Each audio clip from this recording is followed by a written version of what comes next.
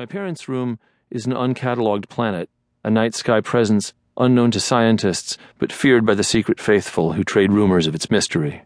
I stood before this door once and didn't go in. That's the extent of the legend, really. But my journey down the hall that night, down the same stream through which my father carries me now in my wheeling memory, hints at pockets in the story that are still obscure, which will never find light. What if I'd gone in? I didn't go in. I stood there a minute and then turned away. If I'd turned around, what then? There are several possibilities. They open onto their own clusters of new ones, and there's an end somewhere, I'm sure, but I'll never see it. I feel and remember my father's arms underneath me when I've come home from the hospital. He is not strong enough to do this, but he is forcing himself to do it.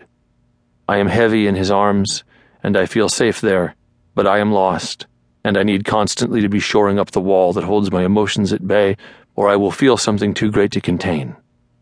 I see the painting, those cowboy huntsmen at dusk, and they surprise me a little, and I feel my breath catch in my chest when I scan the bathroom, and then I arc my great head a little to the right toward my parents' room, which disappears from view as my father nudges at the base of my bedroom door with his foot, and then turns jaggedly on his heels, so we'll both fit through the frame. He lowers me onto my new bed, the one from the hospital supply place on white, and I feel the hot egg crate mattress underneath the sheet. Dad squeezes my hand, like I remember him doing when I was very small. We look at each other. Teamwork. This happens several times a day, or it's a single thing that's always happening somewhere. A current into which I can slip when I need to remember something. I saw this kid playing on the big metal wheel with the soldered piping. The merry-go-round. The merry-go-round at the fair is for babies, but the playground kind can throw you into the air at high speed. They have to put wood chips around it to break your fall just in case. This happened twice while I was watching. The kid spun the wheel faster and faster, jumped on, tried to crawl into the still hub, and lost his footing, and ended up sailing into the air and coming down hard. He'd lie there and laugh, dizzy, and then punch reset on the whole scene. At my grandparents' place, after the last fish went missing, they filled the pond in with cedar chips. I used to play out there when I was little. It was a half-hidden spot between the house and the garage, too small a space to think of as a yard, 3 cypresses, some rocks here and there, and the former pond. I remember the changeover from water to wood, the shift in tone. That was how I ended up conjuring the place now. I lived whole lives out there back then. The day they drained the pond, I'd gone out back by myself after dinner. This had been a lakeside clearing in a forest for me, a magic place of wizards and wandering knights. It was still magic without the water, but the magic was different now. I could sense it.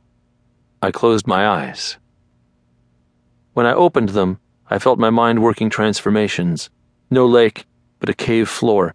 Not trees, but torches burning with a mystic light. Behind them, the back wall of a cave. Before them, me, enthroned, my regal seat hewn from ancient rock, immovable, imperious. The throne was actually a single stone brought in by the crew that filled in the pond, but under the weight of my small body, I felt it sprout ornately decorated arms with claws at the ends and a bejeweled latticework back that climbed up several feet above my head. Transformed, it now boasted 4 short, sturdy legs that terminated in great glowing orbs pressing hard into the earth beneath. I took control of the place, of the scene. I made it mine. Groans echoed in the cave. Brittle bones broke beneath the knees of my crawling subjects. We had moved from San Jose to Montclair a few months back. It had ruined something for me. I was having a hard time making new friends. I had grown receptive to dark dreams. I saw animal skins running down the cave floor, skull dust rising. Everyone in my orbit would have a terrible day. The arbiter of days had decreed it. From my increasingly improbable perch, I looked toward the dark heavens somewhere up beyond the imagined cave ceiling, and I pantomimed the aspect of a man thinking hard about what he might want to eat. And then I looked back down to the present moment, and I spoke. "I am King Conan," I said.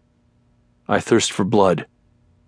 Backyard Conan, thrown together from half-understood comic books only, took several liberties with particulars.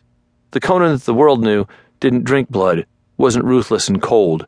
In his original form, he'd lived to follow a warrior's code of honor. Enemies met death at his sword, and fellow barbarians shared in the plunder, but they were all men who lived by